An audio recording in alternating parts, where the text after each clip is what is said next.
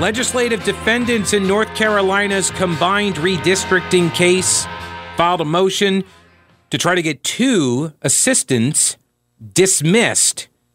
These are assistants that were hired by the 3-person special master panel evaluating the maps that were submitted a couple of days ago. The motion says Sam Wang and Tyler Jarvis, 2 of the 4 assistants, engaged in substantive ex parte communications, which sounds a lot more fun than it actually is. Ex parte just means that they cut one of the parties to the lawsuit out of the communications loop, and that would have been the legislative defendants, the General Assembly. Joining me now is the North Carolina Republican Party Chairman, Michael Whatley. Hey, Michael, how are you? I'm good, Pete. How are you, sir? I'm doing all right. Welcome back. And so how concerned should we be about these developments? It's kind of hard to get a read because I notice a lot of the focus of the North Carolina political press corps seems to be about the Republican response to the story versus the story itself. Well, look, I think we should be troubled in a lot of different aspects. You know, the primary aspect being that if the courts had not hijacked our maps, had not hijacked the process for redistricting, we wouldn't be having this conversation, and we would have allowed the legislature to draw the maps like the state constitution says they're supposed to draw the maps. But when we look at the particulars of this, where we have court officials reaching out to plaintiffs' experts to get information from them, and the experts from the plaintiffs are saying, well, don't take our on-the-record advice because it's too friendly for the defendants. What you need to do is go draw the maps in a more inherently democratic way. That is really troubling. I think the fact that the Democrats plaintiffs actually understand the magnitude of how difficult this is to defend and chose not to defend it tells you a whole lot. But we do not need these special masters being appointed by, the Democrats on the courts to turn around and then try and work with the defendant plaintiffs to skew the maps. All right, so explain to me, first off, how did people find out? How did we find out about this? How did the legislative defendants in the General Assembly find out that these communications had occurred? Actually, there was a self-disclosure by the plaintiffs in the case. That is how egregious this violation was. Okay, so the lefty groups, they were the ones that, the lawyers, I guess, they alerted the other lawyers for the General Assembly?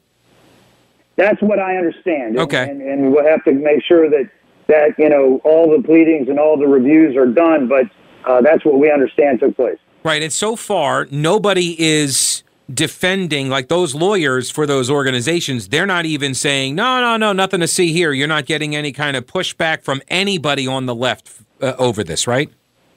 So far, we have not seen any defense of it. So, and I think that the legislative defendants are well within their right to say that these folks should be dismissed and that all of their work products should be thrown out. We should not have the courts depending on this type of biased information when they're evaluating the maps that have been drawn by the legislature. So I think the one guy that I'm, I guess, most aware of is this fella, Sam Wang, and he is with the Princeton Gerrymandering Project. Is he the one, because you gave some detail there about the communication and what he specifically was asking and what he was getting, and so can you explain, because I haven't seen what the actual email exchange consisted of, but was it Wang that was asking somebody and then somebody said, no, you want it to be, you got to craft it a little bit more favorably for Democrats here?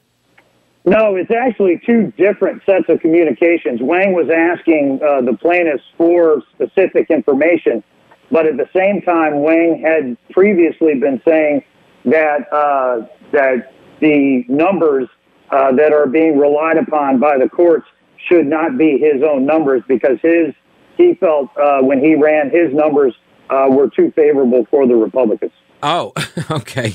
Now I understand. Now that makes a lot more sense because it kind of falls in line with his rep from up in New Jersey, right? Where They had a redistricting commission, and it came out that he was working with the Democrats behind the scenes, and they won't publish any of their algorithms or any of their work product. They won't let anybody see how they put their thumb on the scale for Democrats to run the table on those maps.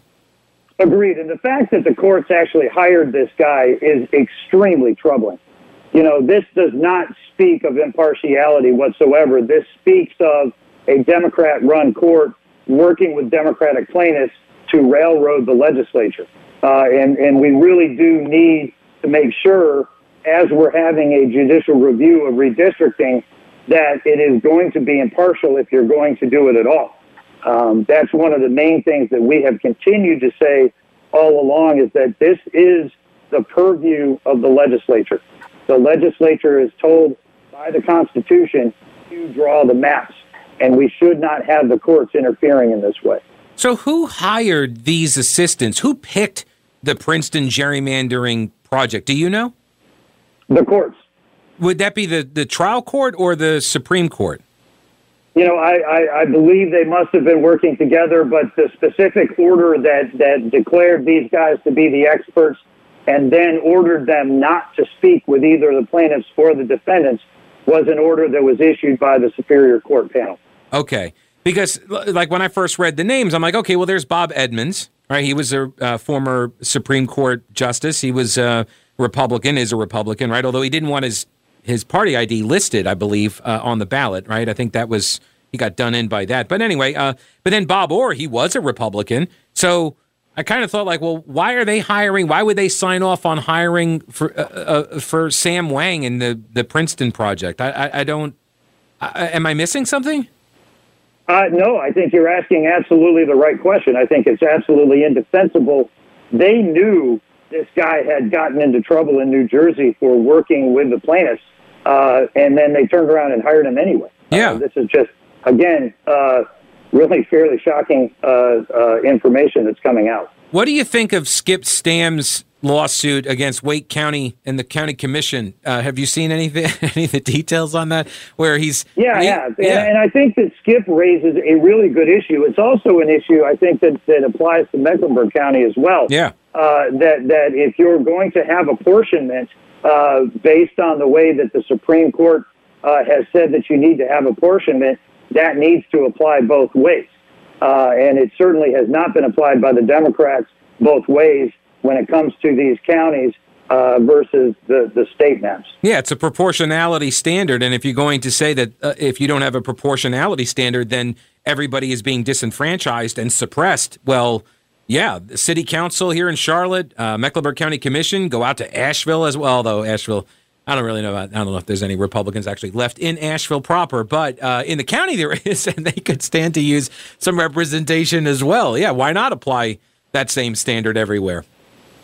Look, I think at the end of the day, all of this just shows that the Democrats' approach to redistricting has always been about a power grab. It has always been about working the system through the legislature, through the courts, to try and get a partisan advantage while claiming that they were not acting in a partisan way. If you look at Marc Elias, who is challenging the maps here in North Carolina, but he's defending a 23-3 map for the Democrats up in New York. He's defending maps in Illinois and Maryland that are conclusively shown to be Democratic gerrymanders. It really shows you he is not about fairness. He is about Democrat control over these legislatures. Yeah, it's right. There isn't some supreme principle that they're applying here. It's all to service an end, and that is to get maps that they can win in. Chairman Michael Whatley from the North Carolina Republican Party. Always good to have you on the program, sir. Take it easy. We'll catch up to you soon. Great. Thank you, Pete. All right. Take care.